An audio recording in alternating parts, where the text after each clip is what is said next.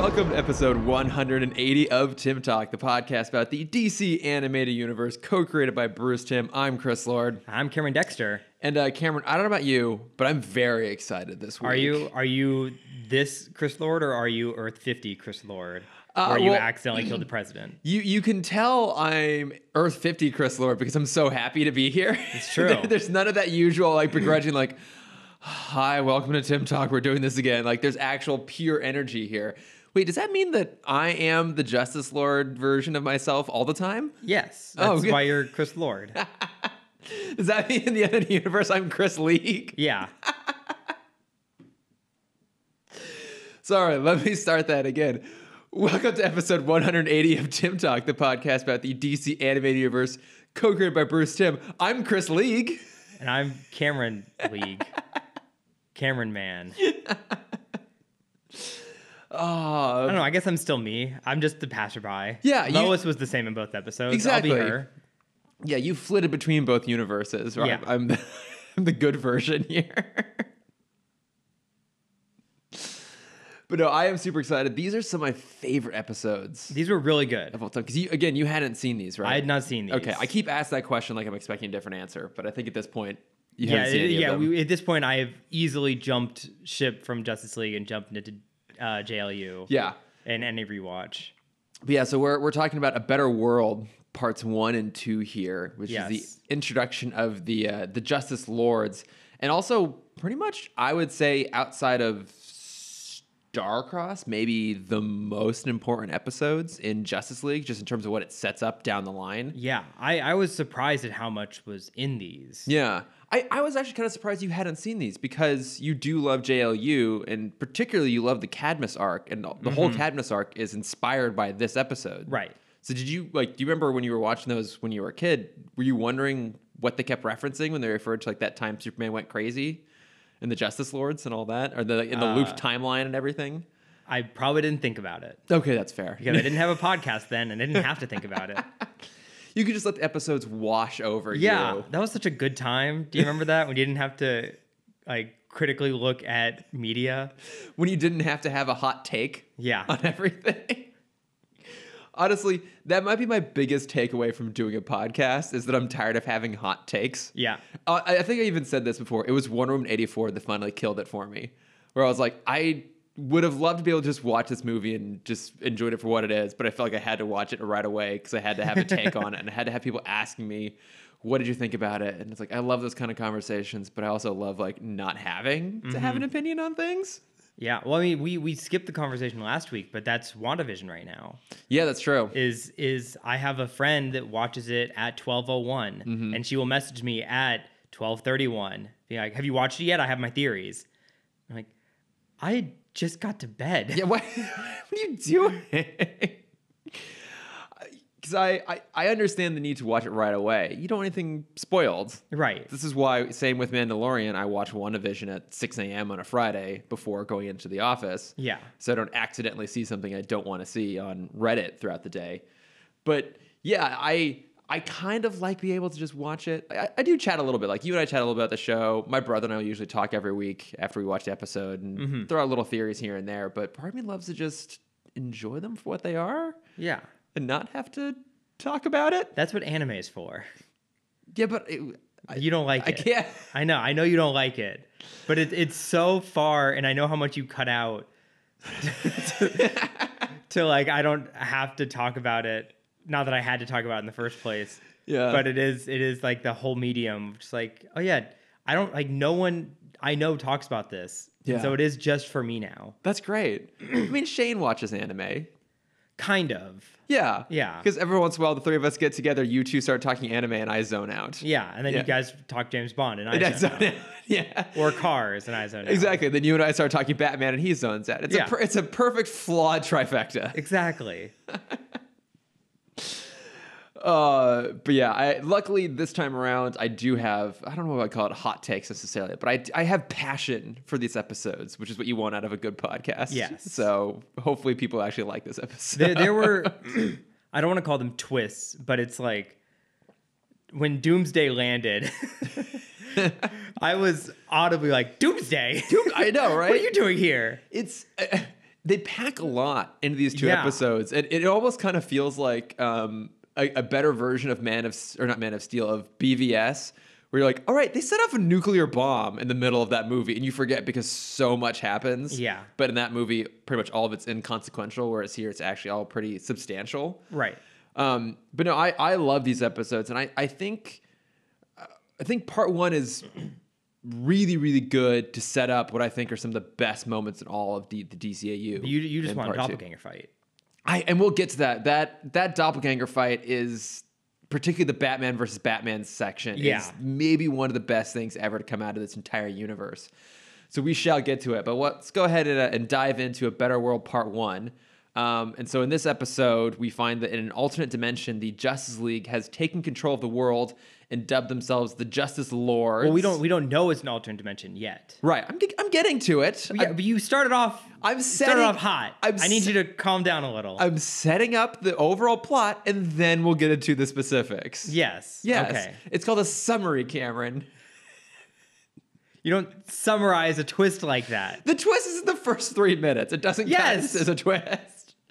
But anyways, the Justice Lords discover that there's an alternate dimension where our Justice League that we know and love exists, and so the Justice Lords pop over there to usurp the League and enforce their own brand of justice.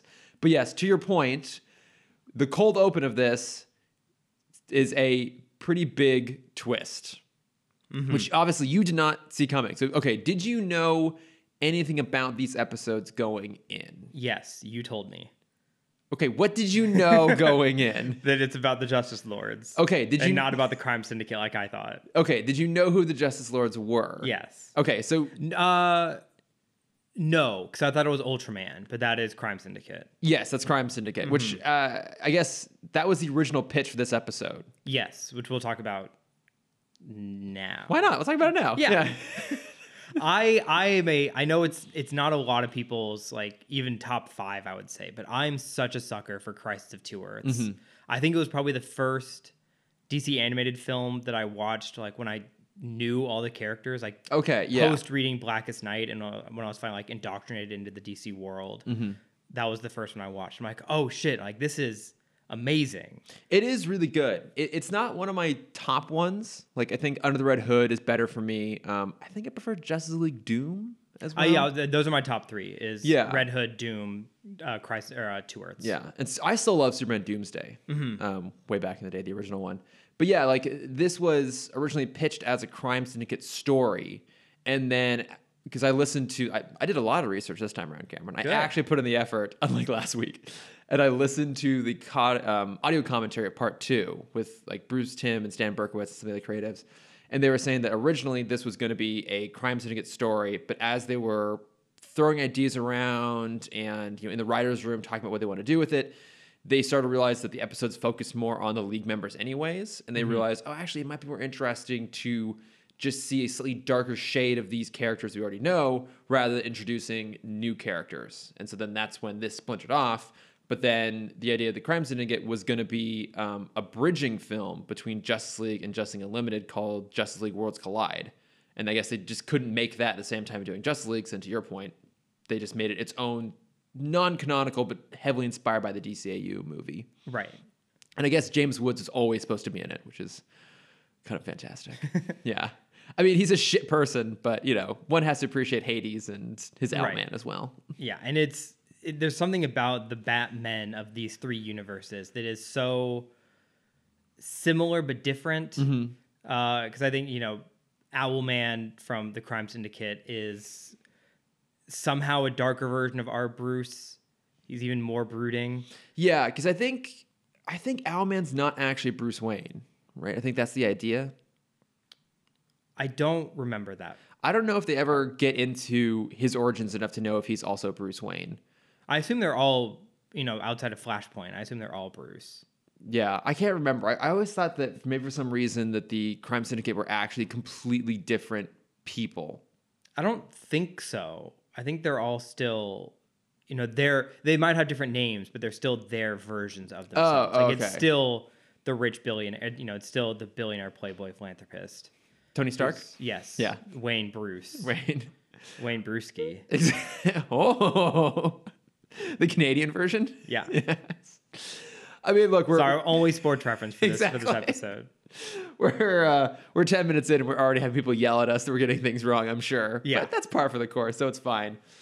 But yeah, so I guess what I was getting at there is like what was your reaction to the cold open? Because I had seen this already, so I knew where it was going to go. But did you think this was our Justice League in the cold open of the episode? I for a minute I did, because I forgot where you left Lex.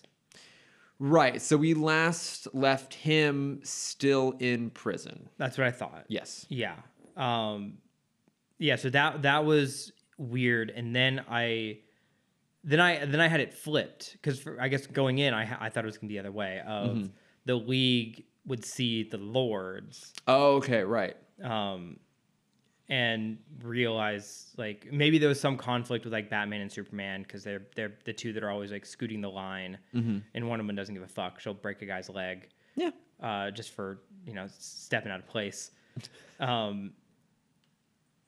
Yeah, I don't know why, because it's almost always the other way around. It's the crime syndicate / the Lords always see Earth 1, and they're like, oh, they're corruptible. We're gonna go there. Yeah.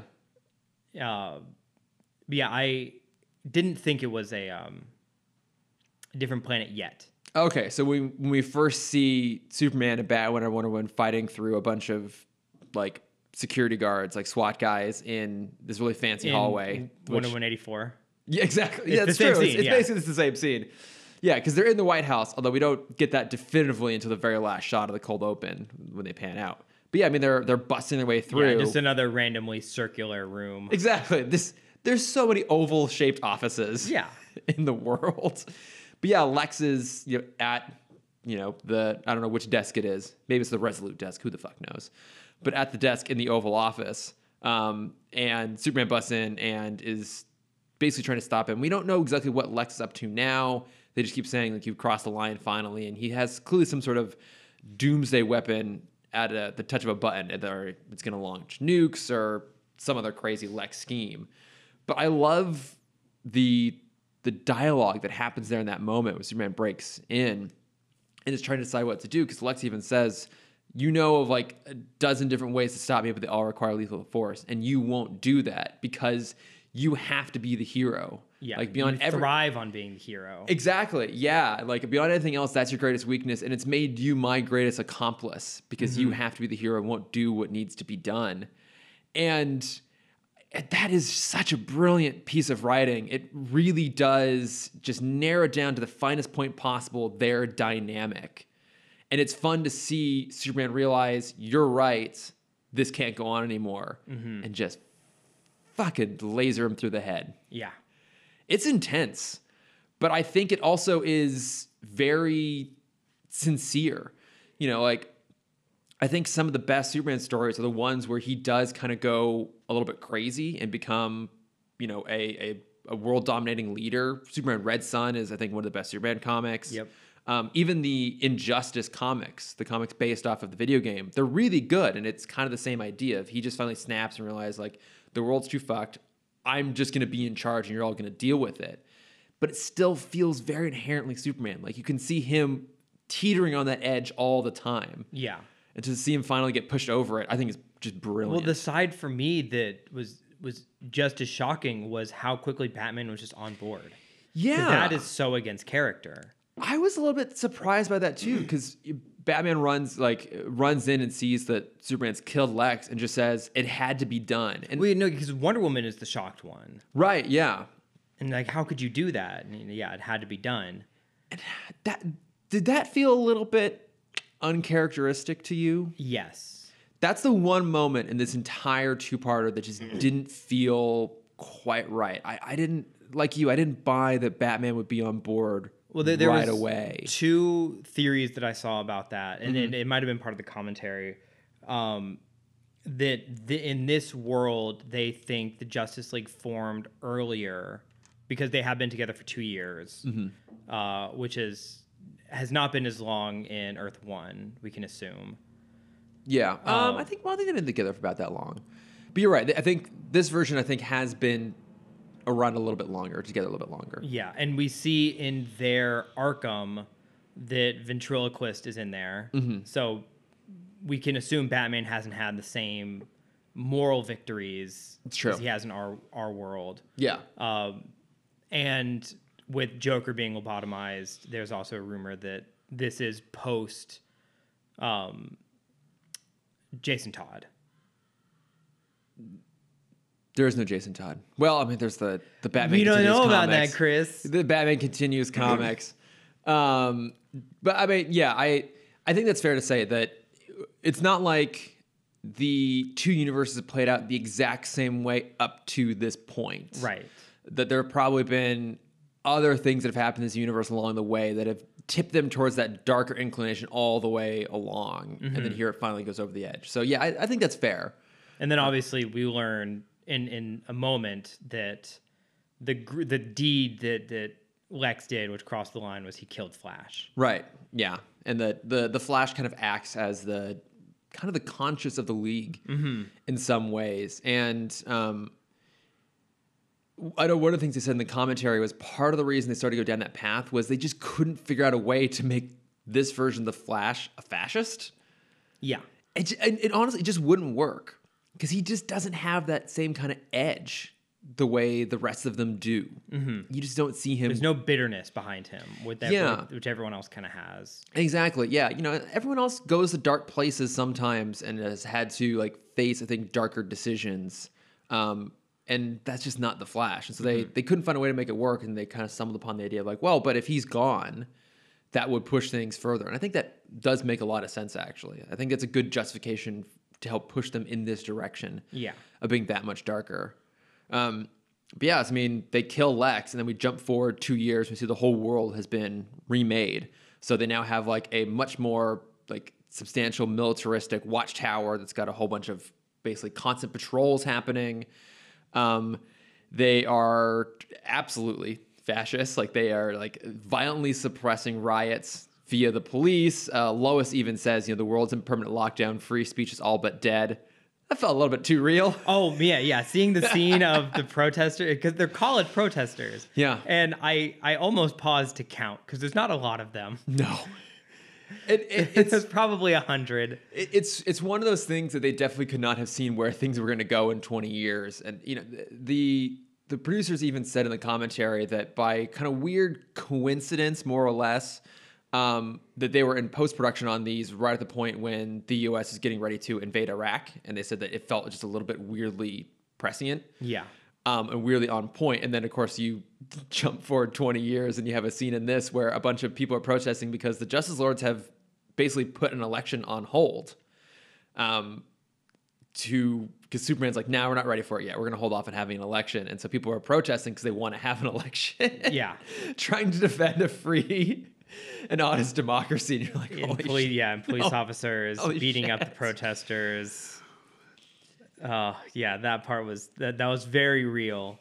But the part that I find pretty interesting that kind of happens between those two scenes is how bored everybody is. Because what do they do? Yeah. Like, there is no crime really anymore. They've succeeded. Yeah. There's no crime. They've lobotomized all of the supervillains, presumably.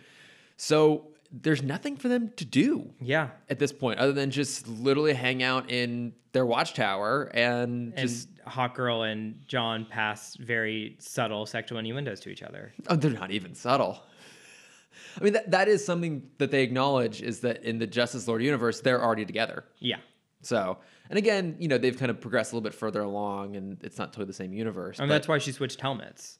Is after the first time they hook up, John is like, you gotta, like, you can't bring that into the bedroom. It's like, you gotta find something else. Like, I only have a queen size, and it's like, you take up 3/4 with just your headpiece. Like, you can't even sleep on your side in that thing. What are you doing?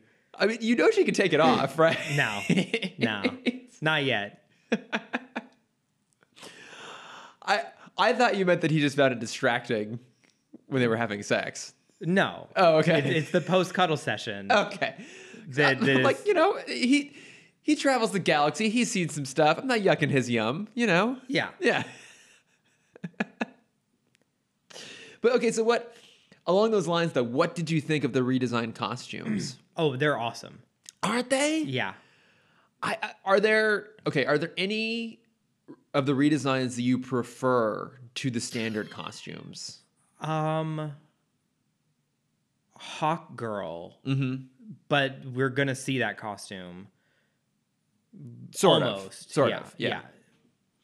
I mean, John GL we're gonna see is basically his costume from JLU when he just shaves his head. Yeah, he shaves his head. So he keeps the uniform. He just shaves the head and grows a sweet goatee. Yeah, and that's the exact look we get in JLU. Yeah.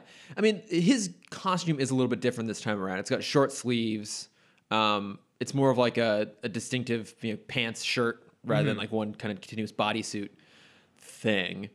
It's called a jumper. Thank you. A onesie. A onesie.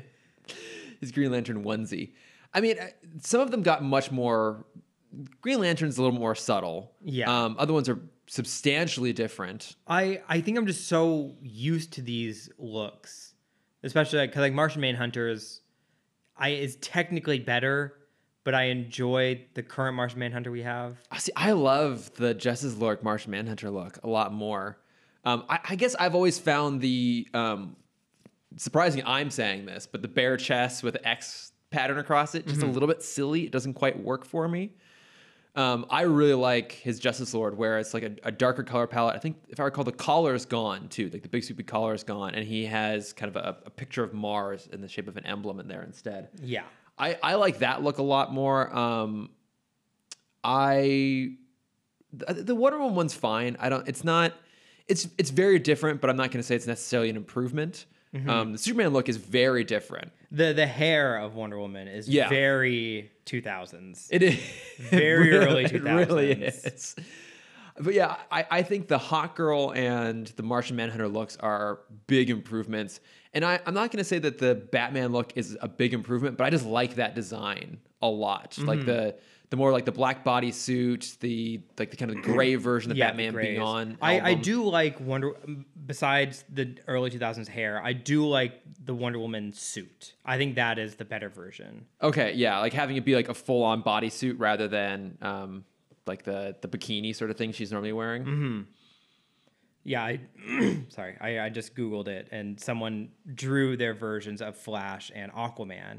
Yeah, I'm looking at that as well. Yeah, and those also look very good. Those do look really good. Aquaman's in particular looks pretty awesome. Yeah. Yeah, I one of the little details that I love is there is a sense of a uniform between all of them. So they all have those two bands on their like wrists and calves. Oh, I was gonna go with the V shape. Oh yes, you're right. Yeah, they all do kind of have the V shape. They have minus Hawk Girl for some reason. Yeah, because her shoulders are bare. But I guess there's a little bit of a dip though, like where the bit of the Hawk emblem comes through.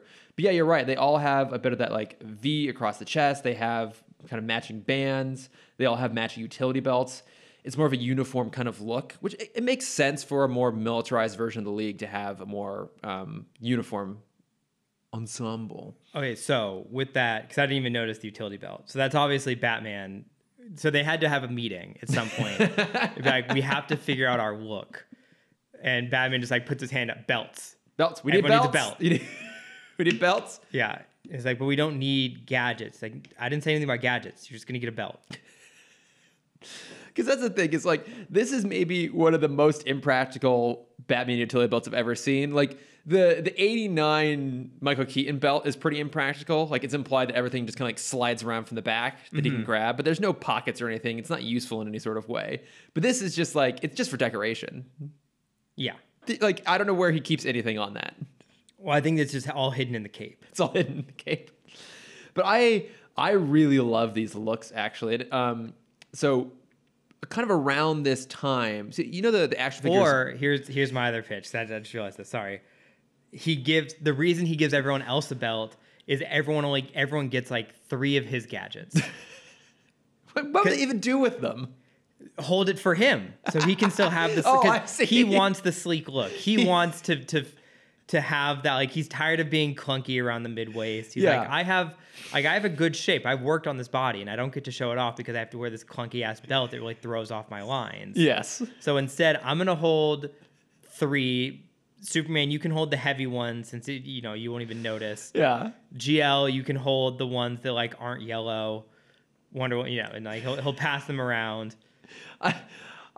I love that idea because initially you said that I thought you meant that like he shared his gadgets for other people to use. No. It's what do they all do with still them? for No, him. He's made them carry his gadgets.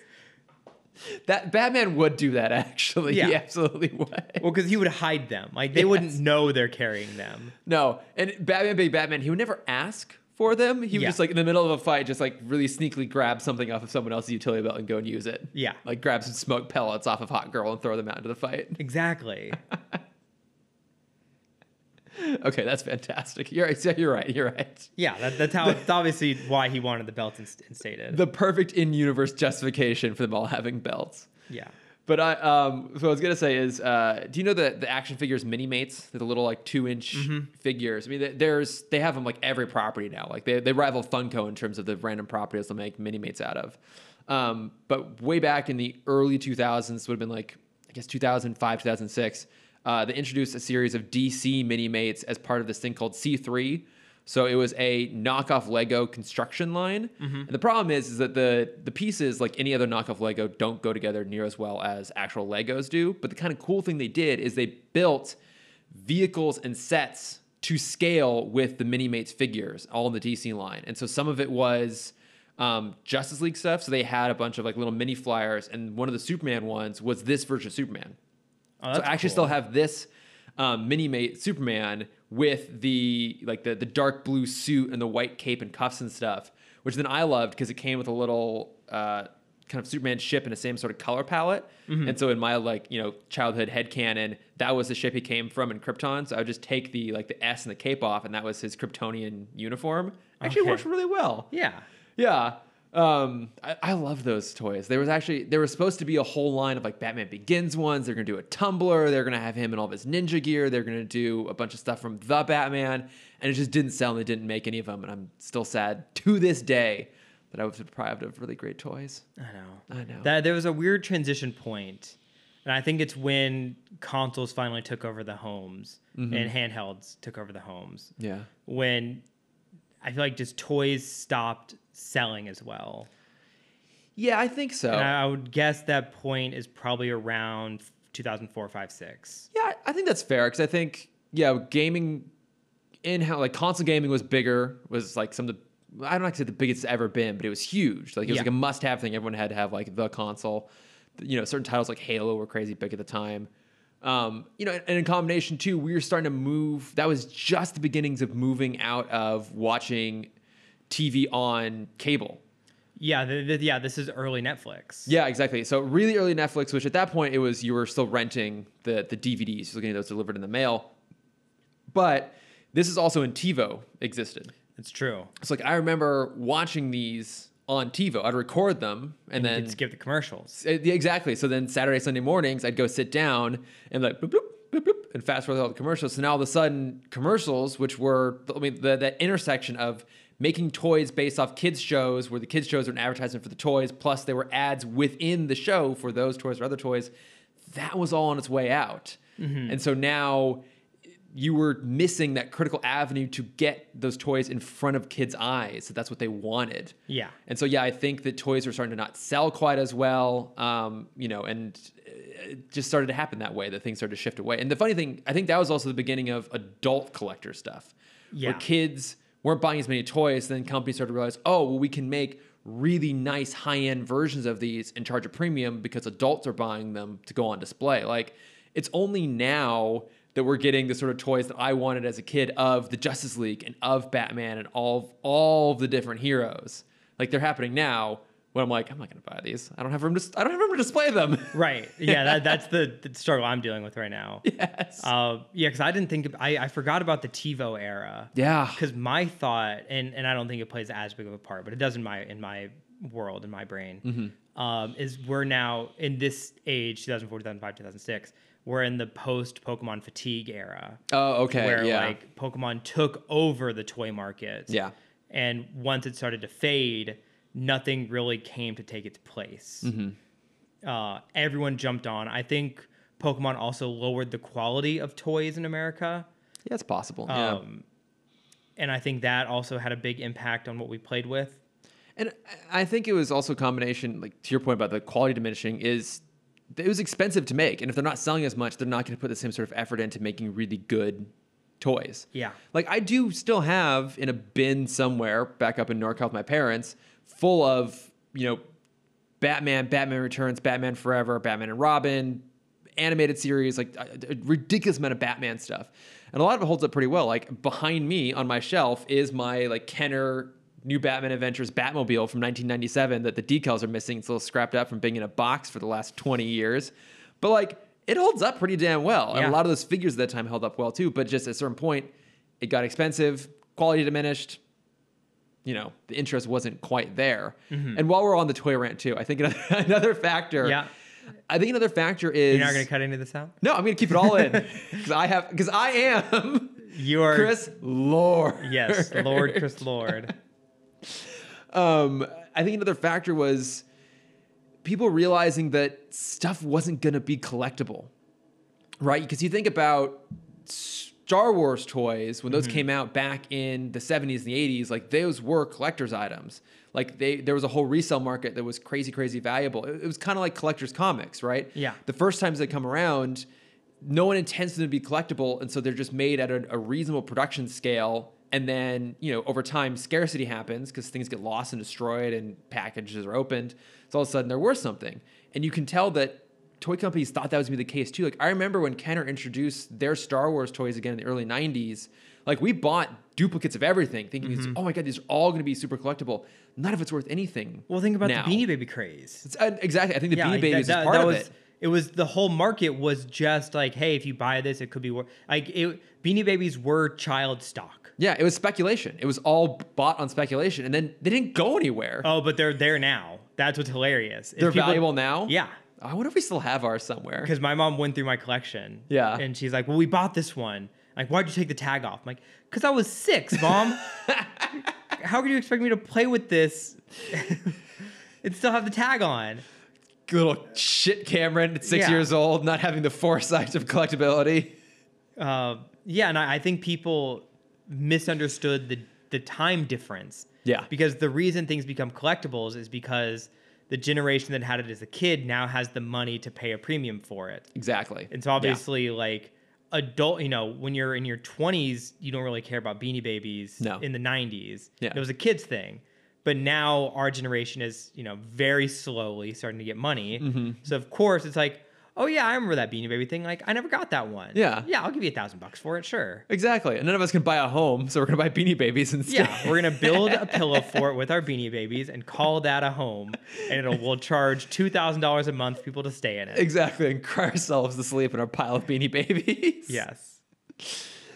But yeah, I mean, you're right. Like this was an interesting time in terms of like that sort of toy transition.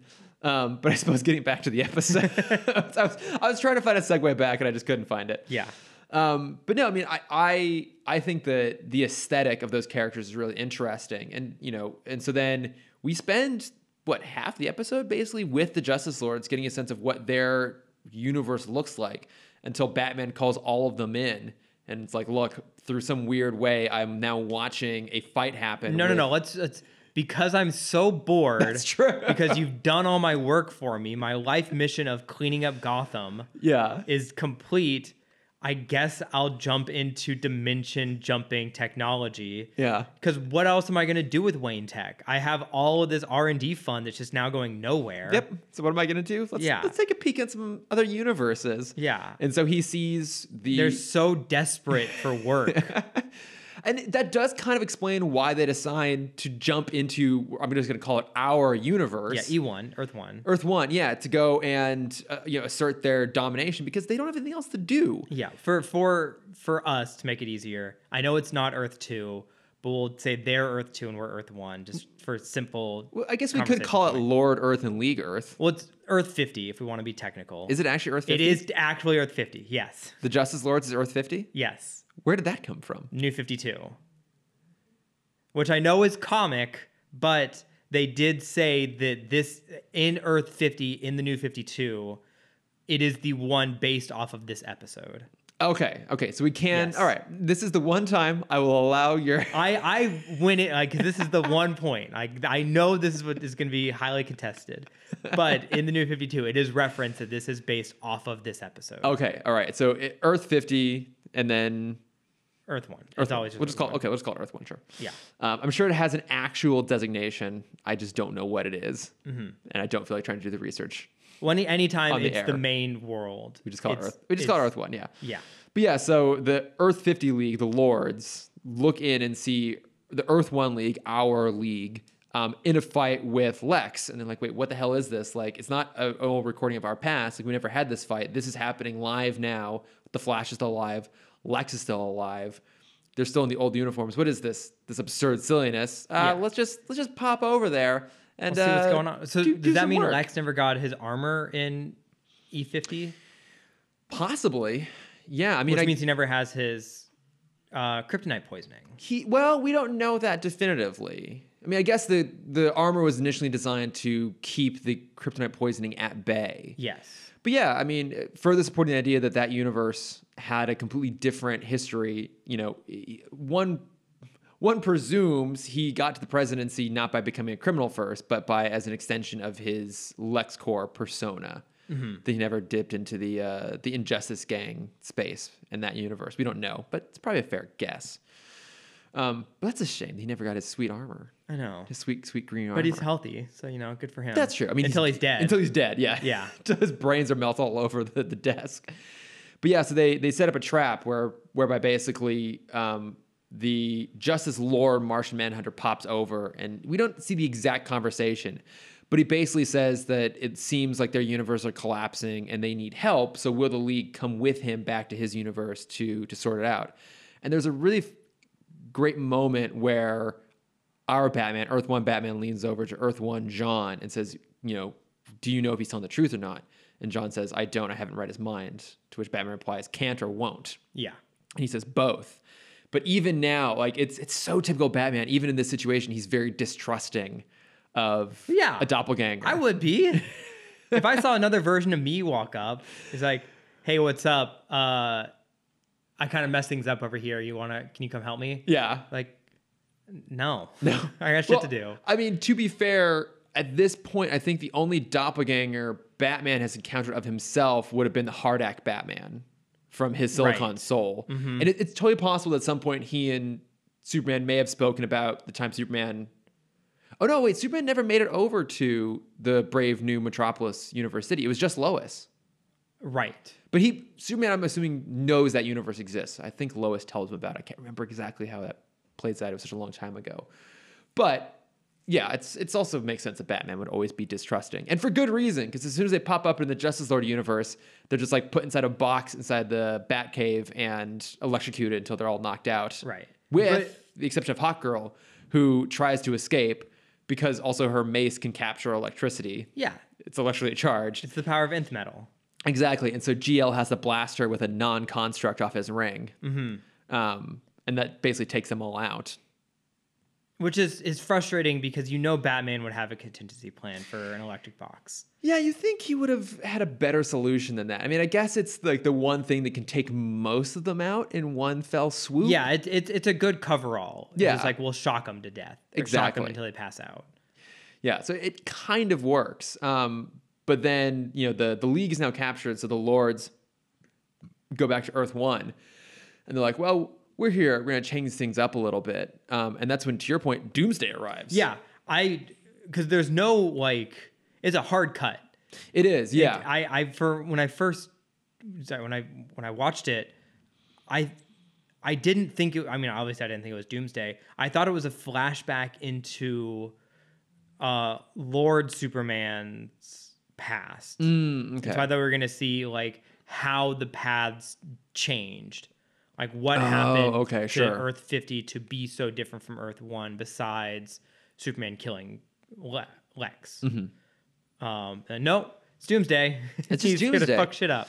Yeah, and I can understand from a writing perspective why they chose Doomsday. I mean, beyond the fact that it just works in this universe, that it is, you could honestly swap out somebody else for Doomsday. He just happens to work well, but it's a creature so unstoppable there'd be no way to defeat him without using deadly force. Yeah. I mean, my first thought was a Grundy. Yeah, exactly. They could have swapped in a Grundy or something like that. But having it be a Superman specific villain, I think. Yeah, and they clearly deliberately wanted to bring in the comic baggage and the connotations that come with that character of like, if you know the comics, which, you know, I think when this aired too, probably a bit of a mixed audience. I mean, there were kids like me who I knew who Doomsday was to some capacity. I mean, I didn't read the Death and Return of Superman comics, but I knew that they existed at the time. This is probably one of my first times seeing that character in another property. Which this might have even been his first time popping up in a cartoon. I would have to double check that. I think so. I think it might have been, yeah. But I mean, you know who that character is. Even though I hadn't read the comics with Doomsday, I knew what that character was. I knew from the look, like, oh, this is the guy that killed Superman. So they clearly deliberately want to bring that in there. I mean, it raises some interesting questions on what would have happened if the Justice Lords hadn't been there. Right. You know, because it's a little bit of a coincidental timing. That he just happens to show up right then. But I mean, I guess we could assume that had the Justice Lords not shown up, that things would have played out probably more or less the way they do in the comics. Like the League probably would have tried to take him down, and eventually Superman probably would have died fighting him in this universe. Well, Kryptonian sleep. What? Fine, Kryptonian sleep. Yes.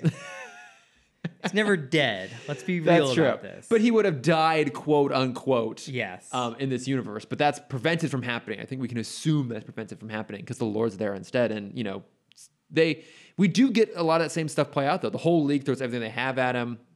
It's a massive battle. Doomsday wipes the floor with all of them. And then you know the moment in I think the comics when normally both those Superman and Doomsday would have died when they hit each other and like the sonic boom shatters everything around them.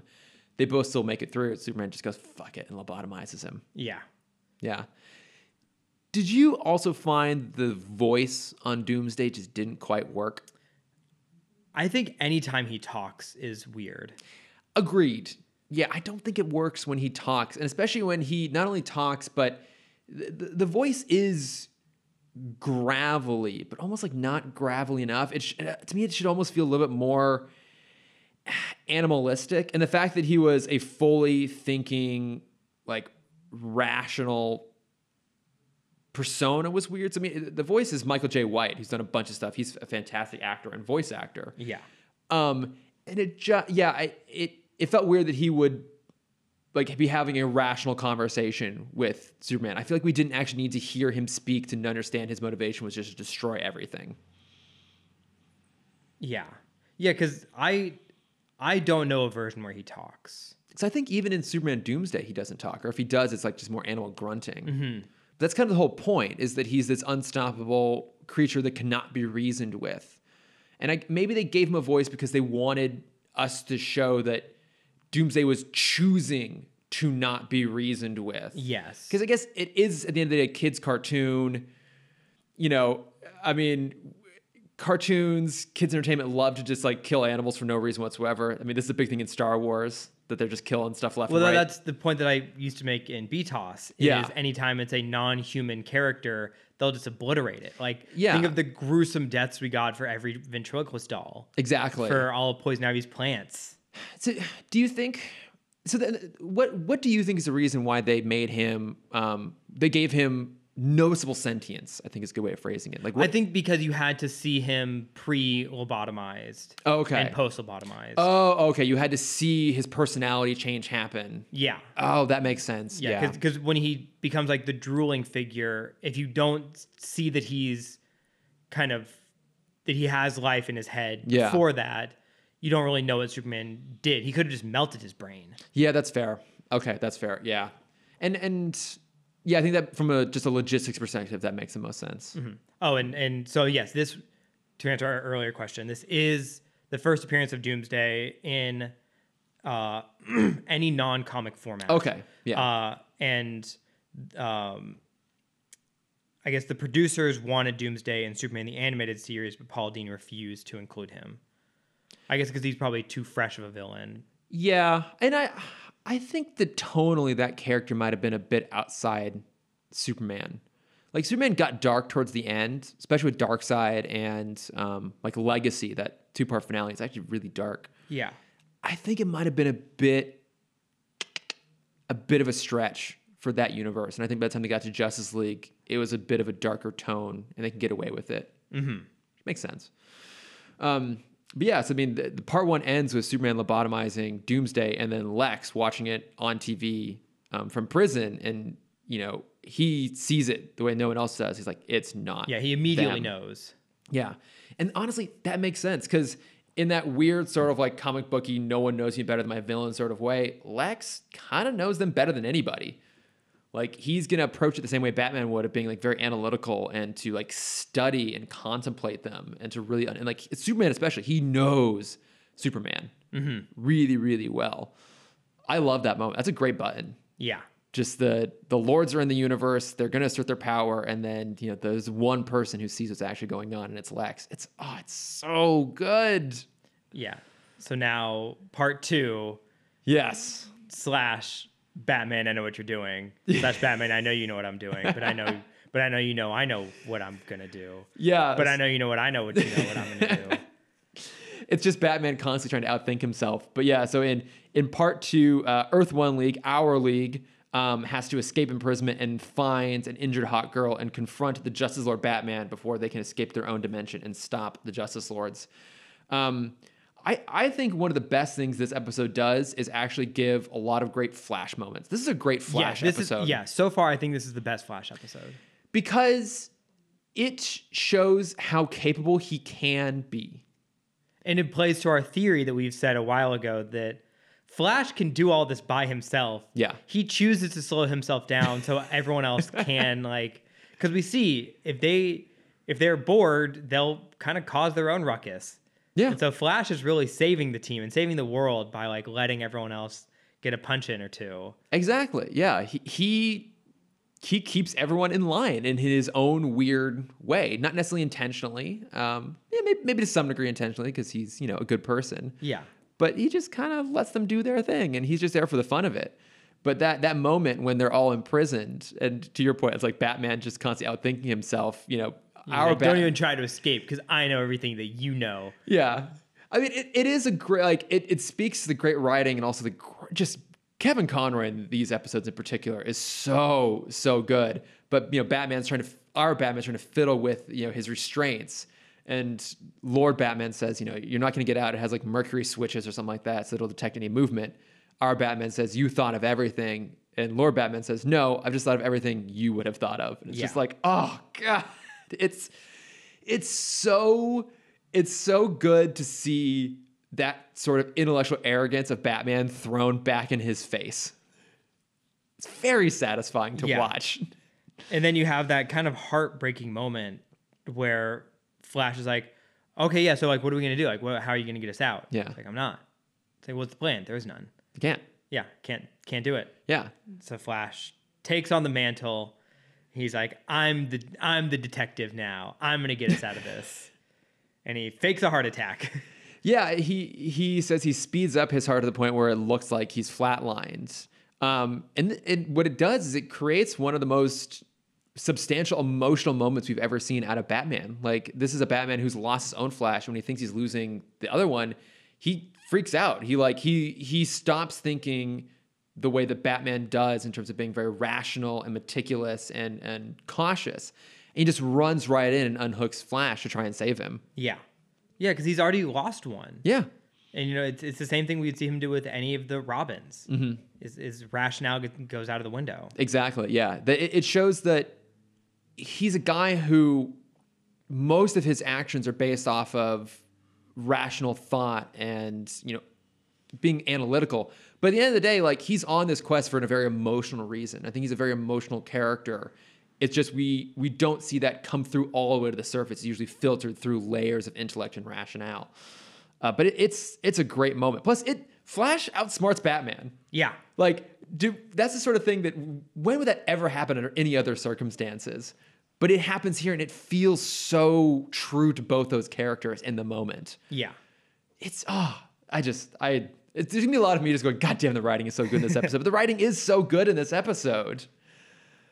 Like, the fact that he gets to have that moment to shine, that he outsmarts Batman. Not only does he outsmart and defeat bad Batman, but he does something that our Batman can't accomplish on his own. Right. And there's that great moment of Batman being like, it's like, I didn't know you could do that.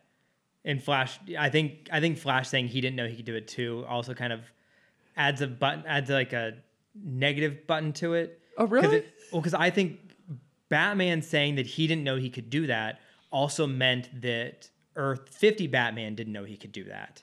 Yeah. Because they both know everything. They only know what each other know. Yeah. So I think Flash could have had a great moment of like, yeah, I know you don't know how to do that. I know I couldn't do that. So I mean, he knows, or he didn't know I could do that. That is fair. I guess I read that as that's very much a Flash thing, and he just kind of winged it. Yeah, that too. Yeah. Yeah, in the moment, he's like, well, I'm going to try this. I don't know if it's going to work or not, but we have no other choice. Let's go ahead and go for it. I could also totally see him kind of knowing he could do that and just saying that to Batman. Like, I didn't know. Like, underplaying his own success. Like, that's... Batman loves to, no pun intended here, lord his intelligence and like his critical thinking over everyone all the time. He loves to prove to people, look how smart I am, look how capable I am. Where the Flash is like, oh yeah, like I just tried it and it worked. Yeah. No big. It's not a big deal. Let's go ahead and move on. You're the hero here, man. So the team goes, they're trying to figure out where Hawk Girl would be. And like, oh, well, we have to think that like in this world we're the villains. We're the bad guys. Yeah. So like, where would they take the villains? Like, what's the villain hospital? He's like, oh, obviously it's Arkham. Yeah. I love that choice on the writer's part to set it at Arkham. I love how they realize that's where she would be. And I love how they approach Arkham in this universe. It's creepier than our Arkham. And it's like this beautiful, like and the producers even talked about this in the commentary. How do you design a Gotham in this universe? Because, all of the, as they put it, the stock backgrounds they have of Gotham are all from the New Batman Adventures, from BTOS. It's a dark, gritty, intense space. And this city, honestly, unless they said it was Gotham, you would assume it was Metropolis. Yeah. It's clean and crisp, and everything looks very organized and linear and bright and shiny. Yeah. And even their version of Arkham is like this beautiful hotel out on this hill with these perfectly manicured gardens. And they're manicured that way because they've lobotomized Poison Ivy and she's just out there doing her own thing. But I love that they actually show us the extent of the Justice Lord's assertion of their power and that they've lobotomized everyone. And I love they chose Batman's villains to do it, and I love they chose to do it at Arkham. Yeah.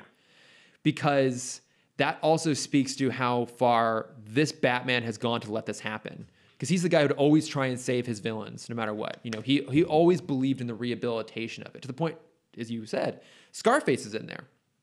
Ventriloquist and Scarface are in there. In our universe, he's the one villain that made it out. And this one, it didn't happen. And I just don't think he was invested in trying to help his people as much. So he just let Superman lobotomize all of them. And we see a bunch of them. We see what? Joker, Two-Face, Poison Ivy. I love that with Scarface, it's the dummy that's been lobotomized and not Arnold Westler. Yes. Not the ventriloquist. But, I mean, that is how the ventriloquist would think, though. Yeah. And that's also very sad. It's like, it's sad, it's smart, it's funny. It's like, it's such an inside reference, but it works really, really well in that moment. It just goes to show how much these writers understand these characters. But it's so weird. Even the vocal performance out of Mark Hamill as the Joker, like, it's still the Joker's voice, but we've never seen him this docile and quote unquote normal. Like, he's not injecting energy into the voice, but the tone is still there. It's a really specific way to play it, and it works so perfectly. Yeah. So what happens after this? So they go there and they're trying to get to all over the place. They try to get to Hawk Girl, and then Joker sends out the Superman robots. The robots. They get into a big fight, and then while all this is going on, Batman has snuck into the Justice Lord Batcave to try and figure out a way to get back. And then for me, this is the best moment in the whole episode, is the fight between the two of them. And to your point, it's just them kind of constantly... I knew you were going to do that. Yeah, constantly outsmarting each other. But it's really smart the way they visualize it. And this is something they talk about in the commentary, that when they are talking to each other, when there's that kind of cat and mouse game happening in the Batcave where they're kind of stalking and hunting each other, trying to get a lick in, but they're talking to each other. All the dialogue is done when we can't see who it's coming from. So it's either coming from one of them in the shadows or one of them, their back is turned.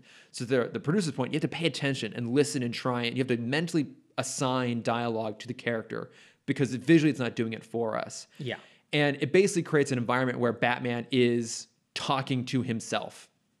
And you can kind of imagine this is a conversation that he has more or less had with himself in a non-literal sense before, of how far will I go? And to see it play out literally is so interesting to watch. Yeah. And then it ending with the great line from Lord Batman of, we created a world where no 8-year-old will suffer at the hands of a punk with a gun. There it is. Yeah. No 8-year-old boy will ever lose his parents because some punk with a gun. Yeah. And it's the perfect shutdown argument. Yeah. Like, and that is, at the end of the day, that is Batman's goal. Yeah. Is to not let this happen again. Exactly. And he did it. And then we have the cute, awkward car ride of the two of them in the Batmobile together. Yeah. Where E1 Batman gets his rebuttal, which is also great. It's like, oh, wow, look at Gotham. Wouldn't mom and dad be so proud? Yeah. It's like, oh. Because it's in the specificity of how it plays out that works so well. Because after Lord Batman says that line of, no 8-year-old kid, Batman drops a battering and says, you win. Fine, you win. Let's go stop the League. And then Earth One Batman insists on driving the Batmobile. But what's even down to the point where when they're driving, Batman stops at a red light. Yeah. And Lord Batman kind of gives him weird looks. Like, if you're going to enforce the big laws, you have to enforce the small ones too. And it's a very subtle undermining of Lord Batman's perspective. And then we see that one diner get really upset because his meal was off, or whatever. And the police out of nowhere just show up and arrest him basically for creating like a mild civil disturbance. And to your point, that's when our Batman says, mom and dad be so proud of you right now. And it's that tete-a-tete, that back and forth there of them constantly trying to one-up each other, recognizing that they're both right and they're both wrong. They're both flawed in their methodology and they're poking holes in it.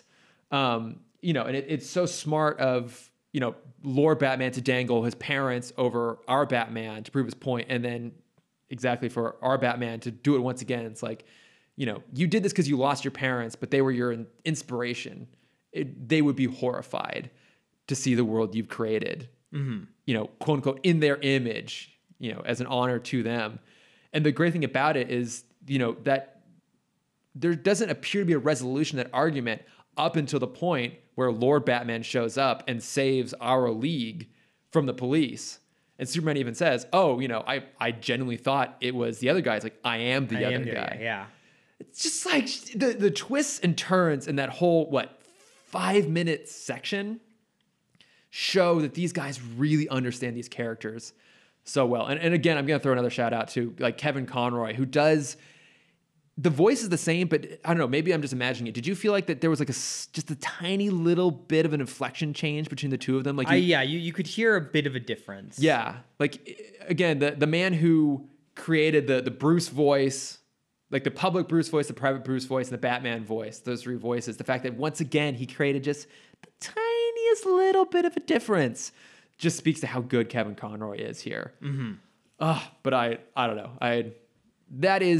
I'm not going to say my favorite moment. I'll have to wait and see how we get through the rest of this. But one of my all-time favorite moments in the entire DCAU is that exchange between the two of them. It's so smart and so well played out.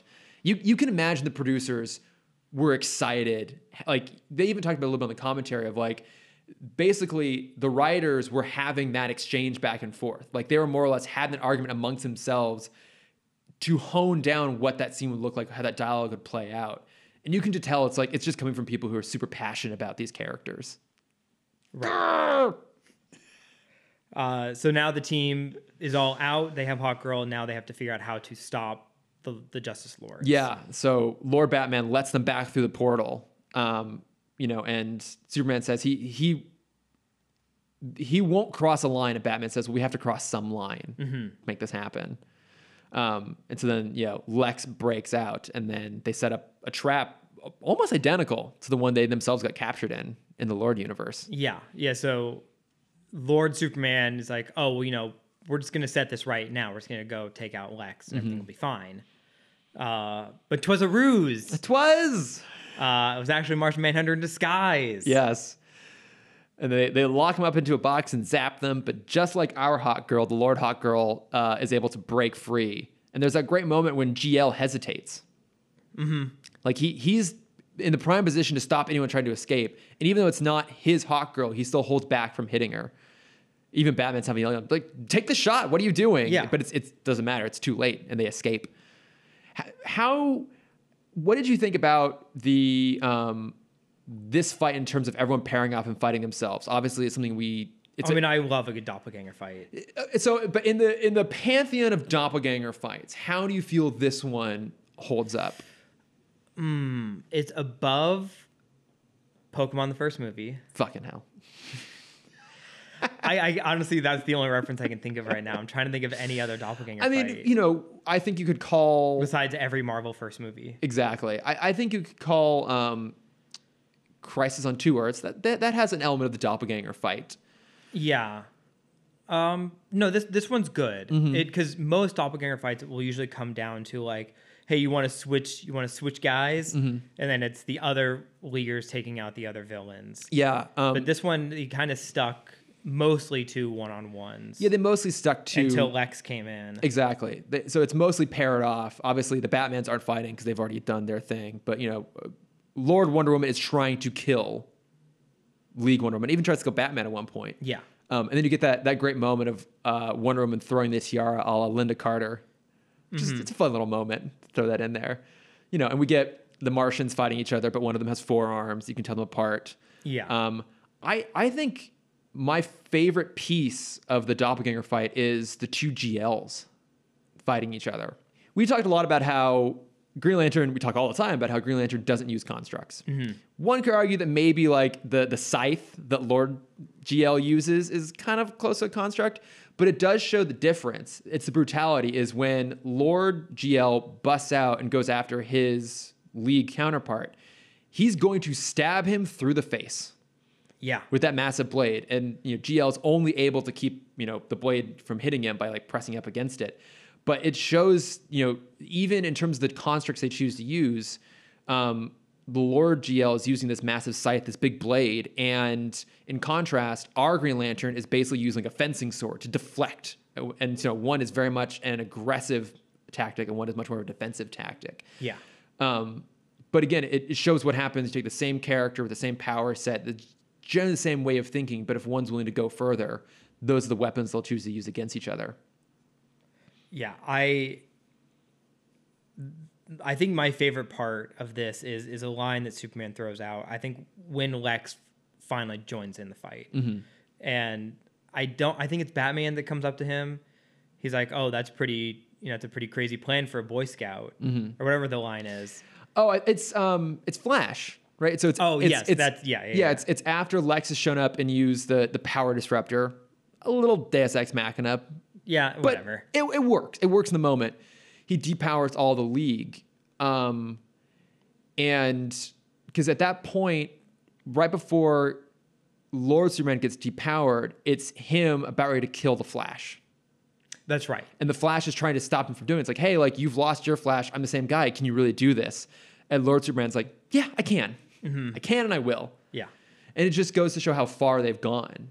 But yeah, what you were referring to is the Flash talks to League Superman and says, I thought you were really going to do it. And he says, I've gone down this path before. I've walked this line, and it's really hard to stay on the right side of things. Mm-hmm. And Flash says, oh, you're not the biggest Boy Scout you thought you were. Yeah. Didn't even get a merit badge. Yeah. That's my favorite part is that nice little lore. It's a good line. It's a great line. It's a really good line, actually. Yeah. Because it does show, like, sum up the end of the day, like, yeah, he is kind of the big blue Boy Scout, but he's more than just that. Yeah. And there's that last little button there, that moment, which it's kind of cheesy, but I also feel like it really works. Holds up the American flag. Superman picks up the slightly tattered American flag. I think it works. It's fine. It's fine for 2003. I mean, yeah, slightly different connotations maybe now, 20 years on, in the circumstances we're in. But I think the sincerity in that moment actually plays pretty damn well. But, ultimately what this means is that Lex got a pardon. Yeah. And he's back out in the real world, no longer imprisoned. And now he's got an eye on politics. Yeah, that's a great way to end the episode, because now we know, at least now I know what it's going to lead into. Yeah. And, as the producer said, they even deliberately gave him a gray suit there to kind of differentiate that, he is, it's unclear what his thoughts and motivations lie at this point. He's not quite the villain he was before. He's not in the black suit. But especially when we know where this is going to go in the Cadmus arc, and I think, well, we can save that conversation before we get to it. But, I referenced at the beginning of the episode that there is part of the Cadmus arc is this theory about it all being a time loop rather than a different dimension. And so to see that little button here, knowing where things are going to go, I think gives it even much more weight than it did when it came out and it was just kind of a last little tease. Yeah. But I mean, that's such a sci-fi. It seems a little bit judgmental to call it a trope, but it is, right? Like that last little button that implies that everything that's happened could in fact happen again, sort of thing. But I think it works really, really well here. Yeah. Especially coming from Lex. It's so good. You just can't trust them. You just can't trust them at the end of the day. So like what? I mean, having now seen these, knowing where we're going with Cadmus and everything like that, like what are your overall thoughts on these episodes? Like, how did you feel coming out of them? I was excited. Mm-hmm. I was excited to because I know we still have some time. Yeah, we still have quite a few episodes and pretty good ones, luckily. Yeah, but no, I'm excited. Obviously for Star-Crossed. Yeah, because you guys won't fucking stop talking about it.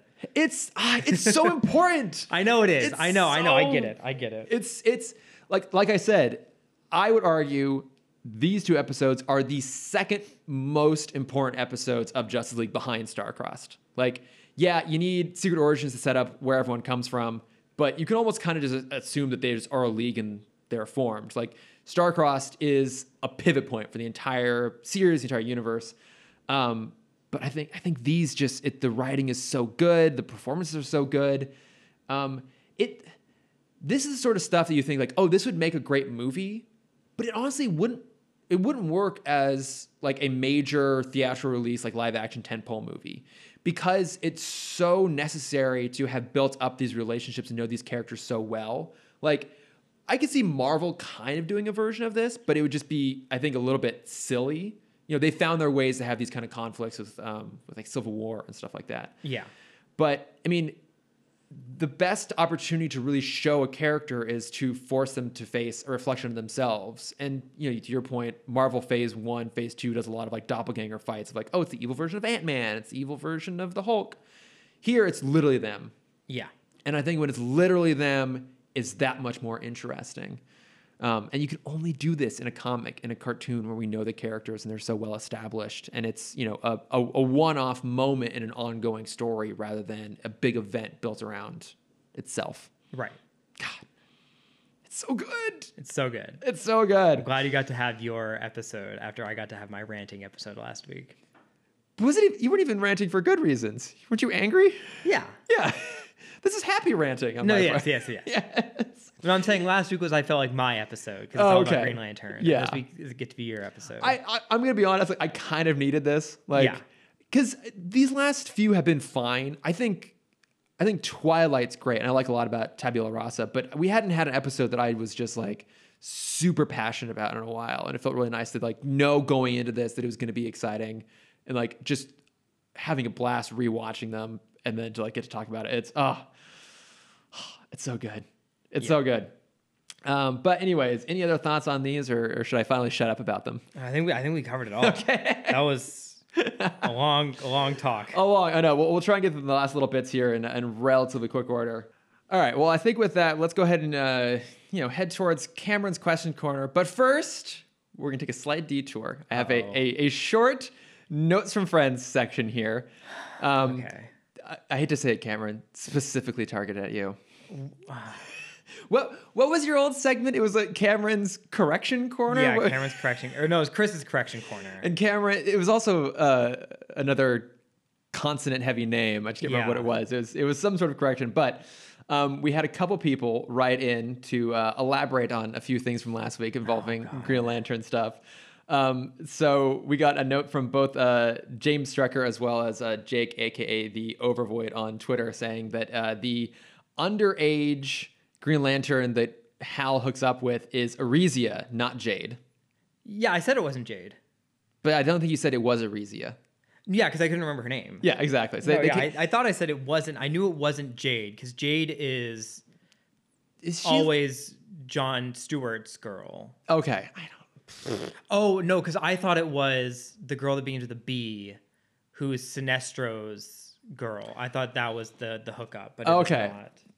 So I don't remember everything because, as we've established, as soon as we're done recording, Oh, it's an immediate brain dump. it's gone. It's purged from my memory. Even as I'm re-editing it, I don't remember things that I've said. But James also had a few other points of clarification. Okay. So it's Gallius Zed, not Gallius Ked. Yeah. It's Arcus Chumuk. Yeah. Katma's planet is apparently Korrigar, not wherever we were last week. Yes. Again, I forgot Yeah, that. I said it wasn't.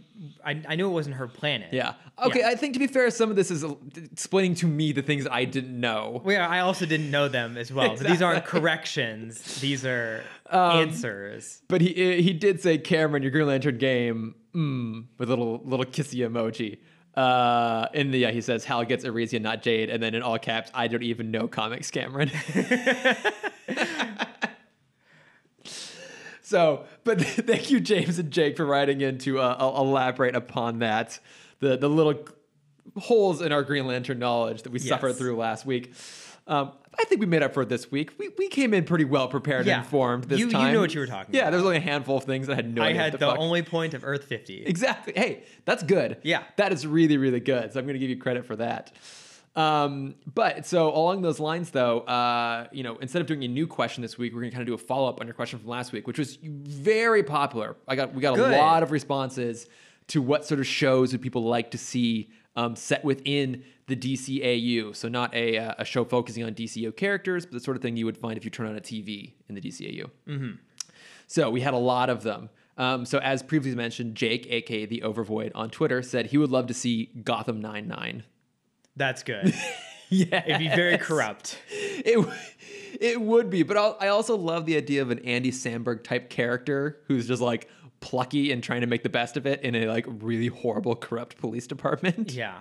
But also are they just dealing with petty crime, or are they trying is one of the police officers like, no, this is our turn. Like, we're gonna get Two-Face this time. It's like, no, we're not. The Are Terry you kidding Crews me? of that Yeah. universe. Yeah.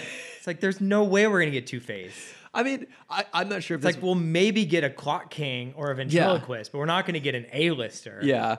I mean, maybe this is what Jake intended, but honestly, like, I would take that exact same cast and just put them in Gotham. Oh, for sure. Yeah. Just have them interact. So that was one of his suggestions. The other one was Penguin's Kitchen. So the penguin is Gordon Ramsay, and if he doesn't like your dish, you get fed to sharks or shot by the umbrella, That's good. which is really good. Yeah. And then the other one was Star Labs or Argus as the Office parody. It's like, oh, hey, so today we're going to, play a plank on Waller, and then they release Doomsday sort of thing, like a sort of workplace comedy set in that universe, right? Which I guess that was was it Powerless was kind of supposed to be? That's the Vanessa Hudgens, Andy Yeah, Pudi. and I think that was originally pitched as being at a Star Labs, and then they changed it to some like weird PR firm for a reason. Apparently, it wasn't very good. But no, I those would all be super fun. And then Ashley Clark suggested either the Real Henchmen or the Real Sidekicks of Gotham. Oh yeah. Oh yeah. MTV would have a field day with sidekick related. Yeah. Sidekicks hooking up. Yes. Like find your perfect villain and like connecting sidekicks. Because I'm imagining it in the same format as the oh man, what was that one? It was hosted by Chris Hardwick? Hardwick, thank you. Yeah. Oh, where you have one person sitting in the chair and it's the 100 people behind them. I don't remember. Is it 100 to 1? I don't remember what the name of whatever, it was. yeah. Yeah. But it's that, but with the villains. Yeah. Or even just like The Voice. Yeah. Yeah. Where it's a henchman coming out. And I love it actually if it is just The Voice. And Just The Voice. It's the 4 mob bosses that, the henchman starts singing. Yep. Or they have to hit the buzzer. They get fall into a pit of despair. like a fire pit or something. No, that's what it turns the henchman. Oh, it turns it the turns, yeah. not the henchman. Sorry, it turns the mob boss the mob around. bosses It's like, around. I've got it. You're Yeah. you're my henchman. Yeah, I could totally see them doing like a like Love at First Sight, and it's a dating show just based around all the various assassins. yep. So that Love was at first fight. oh, that's good. That was one of her You suggestions. can either kill them or marry them. Yep, exactly. Those are your only options. Yep. Another suggestion she had was like a superhero alias speculation show, like Under the Mask or Under the Cape. So like an investigative thing, like who is this person? Like Yeah. like all these clues we found here and there. We think we think this is this. A Discovery Channel special on Themyscira. That's good. Yes, like an all-female sure. crew showing up there and like doing a nice whole piece. Well, no, but they would never get there. That's why they can never find it. Yeah, they can never find it, so it's all just speculation. It's a show about them trying to find Themyscira. Yeah. And then she also had the question of like, would there be crime dramas, cop shows, procedurals, but with superheroes in them? Like, would we have things like Law and Order, but it's like Law and Order and Capes or something like that? Capes in order. Capes in Order, yeah. And then she had another question, which was, what would sketch comedies look like when you have shapeshifters? Oh man, so much better. I mean, that's Clayface's niche. Like, Yeah. fucking put him on Saturday Night Live. I honestly, He's in every cold open. yeah, like Clayface like just didn't think things through. Like, yeah, he no longer looks like himself, but he's now like the world's most versatile actor. Yeah, he can do everything. Yeah, which I guess like the Harley Quinn show kind of does address that idea, but it Yeah, would and only it shows that he's actually just a bad actor. he's just such a bad actor that it doesn't work. That's my favorite twist on the Clayface is he's actually just a really bad actor. It's so good. That is the best version of Clayface is Yeah. in that show. Best version of Bane too. Where I was talking with someone recently. We were saying how much we all lament the existence of The Dark Knight Rises, but it's worth its existence for one reason alone, is that it then gave us the James Adomian version Yeah. of Bane in Harley Quinn. I'm thinking about Bane now, and I would love a parody where it's Breaking Bane, and it's Bane as like still the jacked up version of himself. Yeah. but he is the high school teacher, and it's just Breaking Bad with like our Bane. He's a high school wrestling teacher. Yes. I am the man who knocks. Yeah, I have to sell venom to help my family stay above while I deal with cancer. He makes that really special blue venom that no one else can make. Yeah. And it's like the DEA is still there. It's like, who could this be? And the Batman's and it's like, it's Bane. It's Bane, yeah. It's It's Bane. it's Bane. It's the only guy selling venom. He still in a goes by Bane. 300-mile radius. Even as a teacher, he just still goes by Bane. Yeah. He's still wearing the mask. It's painfully obvious who this is. Yeah. It's like, no. That's too obvious. It can't. I guess my brother-in-law. There's no way it could be Bane. No. It's Bane. It's Bane. It's just Bane. God, I would love to see that.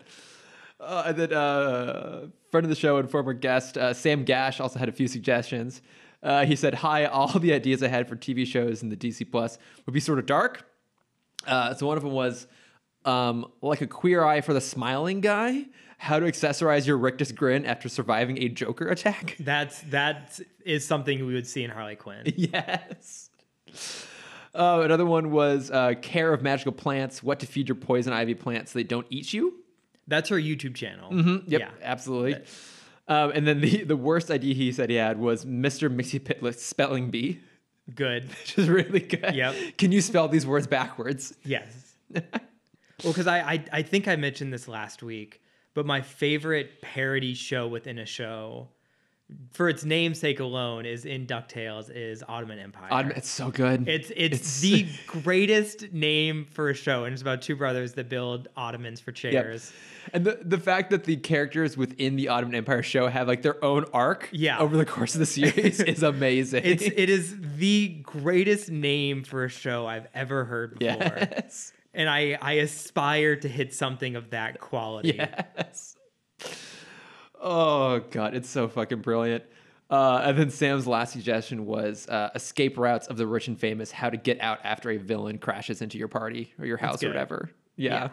I feel like a lot of these are like YouTube channels that would exist Yeah. in the DCAU. Yeah. What would TikTok look like in the DCAU? That's a whole other question. Yeah. It would be a whole bunch of people just be like, oh my God, look, it's Superman. Like just something flits by in the background. Yeah. Or it's them just like moving their finger really fast. Exactly. It look like a blur. Whoa, oh my Whoa, God. man. It's crazy. Superman's my dad. But like, especially when you think about once we get to the JLU era, where, you know, we now have this huge tapestry of superpowered villains and heroes, a lot of whom don't have like specific origins. They just kind of exist. It sort of acknowledges the idea that like there are meta capable people everywhere in this universe. Opens up to like a crazy, crazy amount of possibilities. Yeah. Oh which man, is people would so get fun. It would just be superpowered people would be famous on TikTok. Yeah. Yeah.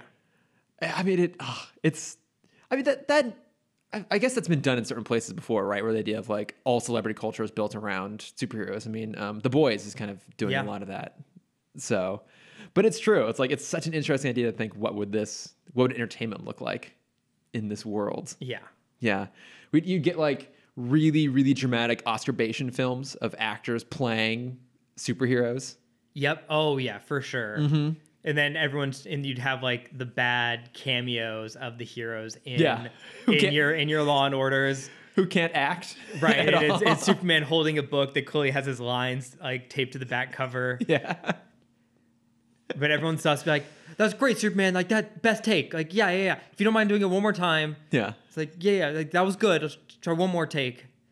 What I love too is the idea that like a Hollywood Boulevard of all the people dressed in costumes, that would absolutely still exist. Yeah. Like if anything, it would probably just be even more focused on heroes than it is on like movie characters. And you would probably get occasionally someone with powers doing that, but like it's the totally wrong kind of power set sort of thing. Yeah. It's like someone who can teleport, who plays Superman, so he just like teleports in the sky and then falls. Like, I can fly.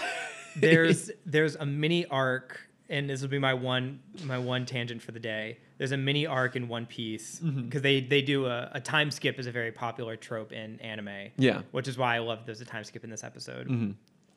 But in that 2 years, the main characters all went off and did their own training. Okay. And so while they're gone, their reputation still existed. And so there was this other pirate crew that came in and started dressing as the main pirates. And like no one really knew their persona. They just know like their bounty and their reputation. Yeah. And so they flaunted themselves as the real pirate crew. That's amazing. amazing. And the real crew came back, and like the main guy, Luffy, he's like notoriously stupid. He sees the crew's like, "Oh, you guys changed a lot in these 2 years." And they're like, the guys that are faking it are trying to keep it up. It's like, "Oh yeah, it's me. It's Usopp. It's like, it's your buddy."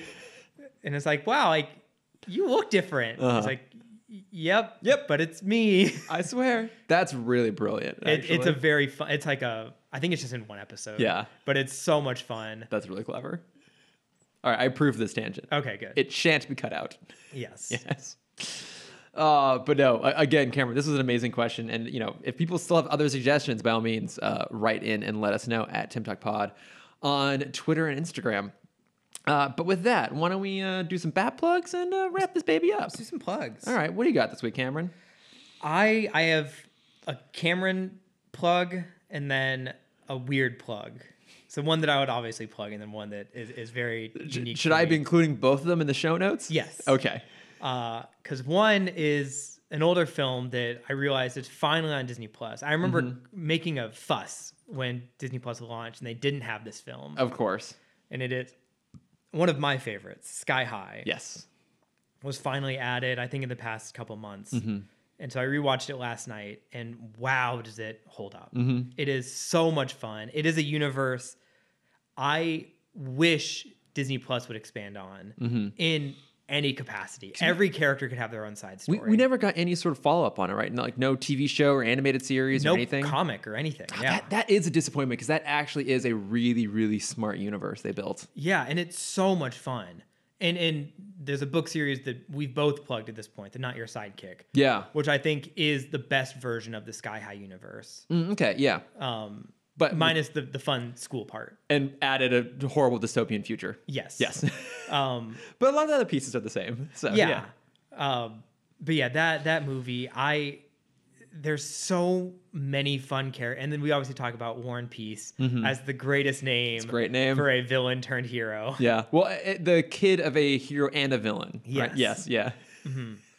That movie, like, everyone please go watch it and appreciate how great it is. I'm glad you brought it up because it's one I've been meaning to go back and revisit. I've only seen it once Oh, wow. years ago. Like I think I watched it like at home, like on one of like the the premium movie channels, something like that. I didn't see it in theaters, but I liked it when it came out. I'm like, oh yeah, this is fine, it's fun, Yeah. and I definitely want to go back and revisit it because I've never really heard anyone say anything bad about it. People always talk about it as like this sort of like lost, underappreciated gem that just didn't get the sort of recognition it deserved. Yeah.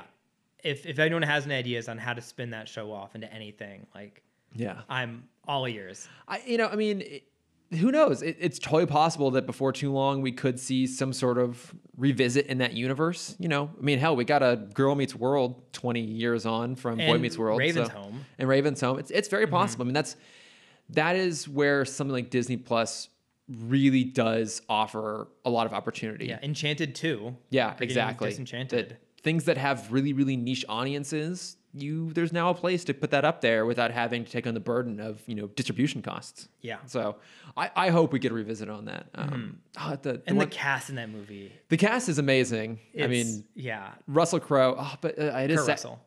Thank you. Yeah. It'd be a very different movie if Yes. it was Russell Crowe, Kurt Russell. But it is sad though, because of course Kelly Preston has since, she has passed since away passed last away, year. which is sad. But she's also so good in that movie. Oh God. Yeah. And what's his face is Coach Boomer.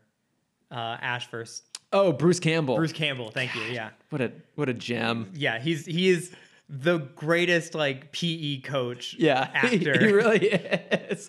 He was born to play PE coaches. But my other plug, and I need you to follow me on this string of how I found this thing. Okay. It's a musical called Islander. Okay. It is a Scottish 2-woman a cappella musical. Okay. It came out 2 years ago and has one of the most beautiful soundtracks I've ever heard. Wow. Okay. And the way I found it is, I don't know how up to date you are with the crazy trends of 2021. Not much. No. But the big craze right now is sea shanties. I did know about this. Yes. And it is. Why? I don't know.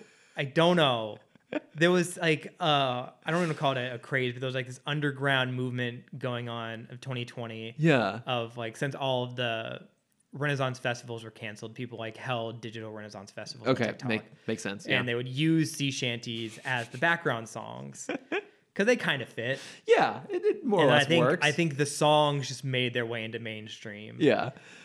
Because I saw one TikTok video, and again, I'm not a TikToker. I must defend myself every time I say I watch a TikTok video, Yeah. but I do watch. Like, I'm not a Star Wars fan. I watch exactly. I watch a surprising number of TikTok videos for not having a TikTok. But it was this guy in a car with his best friend, and the driver was listening to sea shanties, and the guy's like, his point of view is like, what the fuck is this? Like, we're listening to sea shanties, and the next one is like, okay, I'm kind of getting into this. They're good. And with the third one, like they're both like belting full steam. Yeah. And it's ridiculous. So this is basically a sea shanty musical. Okay. And I'll play you one of the songs after we finish. Okay. Yeah, I'm 'Cause very it curious is about this. Such a gorgeous soundtrack. I haven't been able to find the musical anywhere online. Okay. Like, I'm willing to pay up the butt for it. Like, I want to Sure. see this story. Where's the music then? Where'd you find it? It's on Spotify. It's on Spotify, Yeah, it's just okay. called Islander. Okay. Oh no, I think something different. Because I did go see a musical a few years ago, New Year's Eve, about like a tiny little island in like Iceland or something like that. But it was all about how like that's where all the planes got redirected on 9/11. But I think Island is in the title, but it's not the same Yeah, thing. that's different. Not Yeah. the same thing, clearly. Yeah, the So, musical has not made it out of Scotland yet. Okay. So it just did a couple small theaters before everything shut down. Okay. Yeah, it was just about to do its European tour. I mean, you basically had me at Scottish musical. Scottish 2-woman a Yes, cappella musical. Exactly. You know how much I love Scotland and the Scots. Yes. So I should get a kilt. You should get a kilt. I'm surprised you don't have a kilt. Why do I not have a kilt? Yes, those are my 2 plugs Okay. for the moment. What about you? What are you plugging? I listened to a new podcast this week called The Anxious Achiever.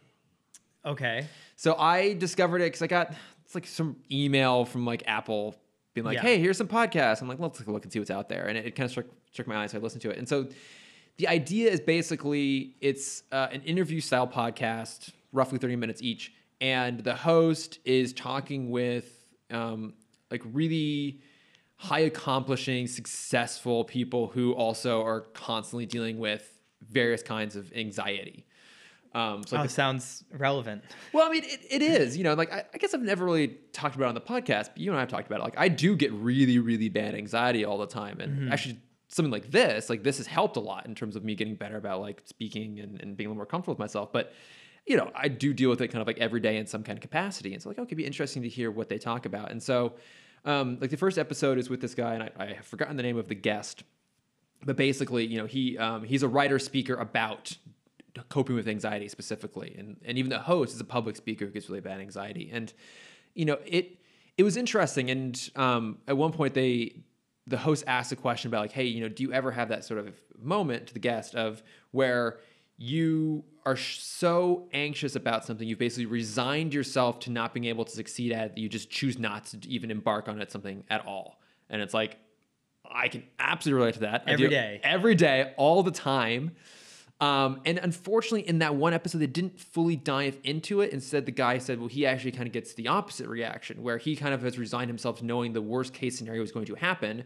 So there's nothing to lose going into it. And I was like, wouldn't that be a lovely change to have that reaction? Yeah, that's the other thing. I watched Big Fish for the first time. Oh, Big Fish is good. This week. Yeah. And that is the exact plot, is he knows how he's going to die, so what else is there to fear? Yeah, exactly. And it's like, wouldn't it be amazing to be able to have that thought process and to try and work my way towards it. So the first episode wasn't necessarily like really revelatory in terms of coming up with like coping mechanisms, but it was nice to hear two people having like a really constructive, eloquent conversation around anxiety. And so it's a show I'm going to continue to listen to and cycle through. And if there are any specific episodes that I feel like are helpful for me or might be helpful for anyone listening, I will pass those along then. That sounds great. Yeah, that's awesome. Yeah, The Anxious Achiever. I listened to it on Apple Podcasts, but obviously it's anywhere you can find podcasts. So, but yeah, all right.